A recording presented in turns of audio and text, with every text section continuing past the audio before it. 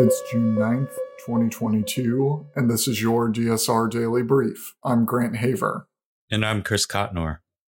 Our top story today: the United Kingdom is finally moving towards stricter enforcement of sanctions.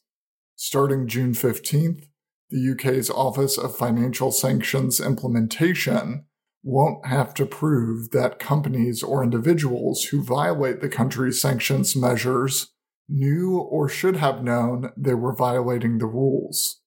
Instead, sanctions violations will be evaluated by the OFSI on a strict liability basis, meaning that the agency will only have to prove a sanctions violation occurred, not what a company or individual knew about the violation.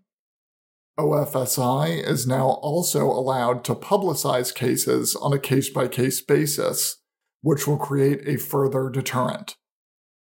In my opinion, the UK has long lagged behind in sanctioning dirty money. This is a step in the right direction, but there is much more to be done. As David Rothkopf and Bill Browder discussed on a recent episode of Deep State Radio, a further step would be to target the bankers, lawyers, and consultants which work to hide dirty money from Russia and elsewhere. Yesterday, the European Parliament passed a resolution urging the European Commission to grant Ukraine EU candidate status. The vote passed 438 to 65, with 94 abstentions. The resolution had a number of other interesting things to say, including the EU should provide weapons to Ukraine without delay in accordance with the needs expressed by the Ukrainian authorities, and that the strategic goal of a free world is to help Ukraine ultimately defeat the Russian aggressor and regain control of its internationally recognized territory. The resolution, however, is non-binding.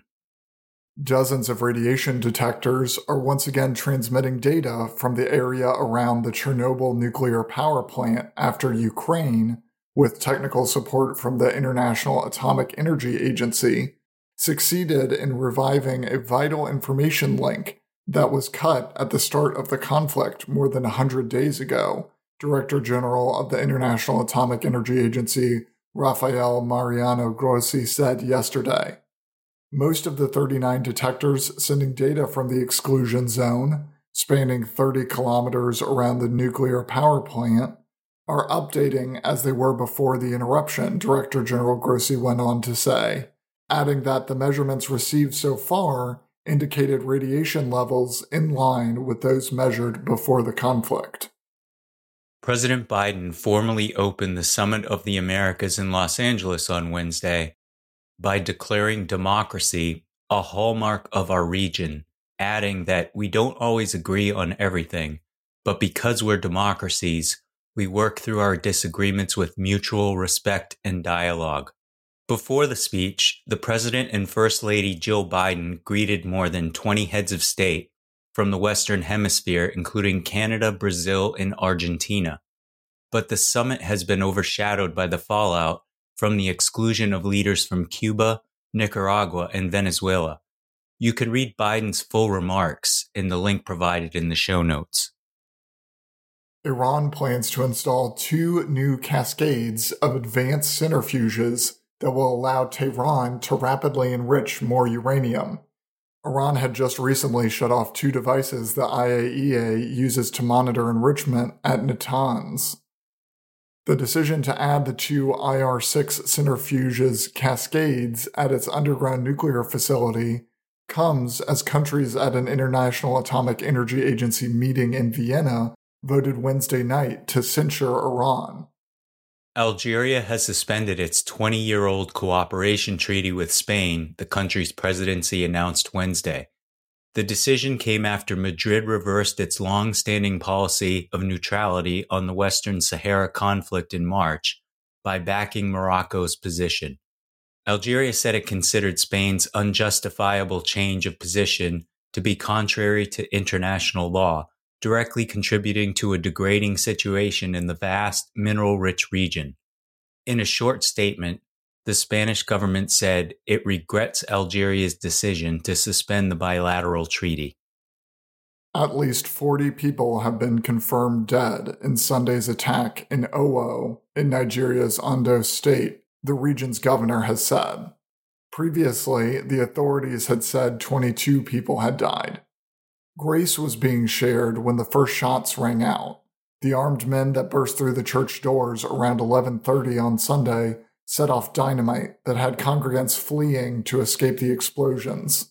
At the end, eyewitnesses say at least 50 bodies, some of them children, were left strewn across the church floors, while many more were injured.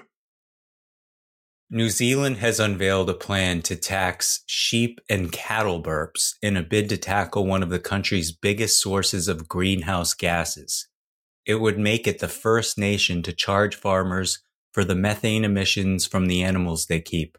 New Zealand is home to just over 5 million people, along with around 10 million cattle and 26 million sheep. Almost half of the country's total greenhouse gas emissions come from agriculture, mainly methane. In lighter news, IKEA's Norway is helping new parents with baby names? IKEA has built a name bank with more than 800 listings available on its website. The names are drawn from ones IKEA has given to its furniture instead of product numbers since 1948. IKEA names its products after Swedish towns, lakes, and other geographical features, but also uses names that have traditionally gone to people.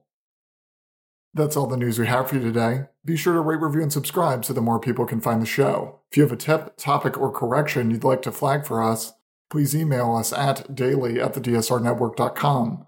Members of the DSR Network will receive an evening newsletter version of the DSR Daily Brief and bonus weekend briefs.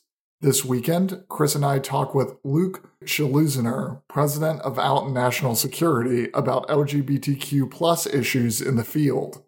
Thanks to our new members and our longtime members for making these interviews possible. Go to thedsrnetwork.com and become a member to make sure you never miss any of our analysis. If you want more in-depth discussion of these issues, be sure to follow the links in the show notes to read our sources, and tune into Deep State Radio, where yesterday David Rothkopf spoke with Ian Bremmer about his latest book. Stay safe and stay tuned to the DSR Daily Brief.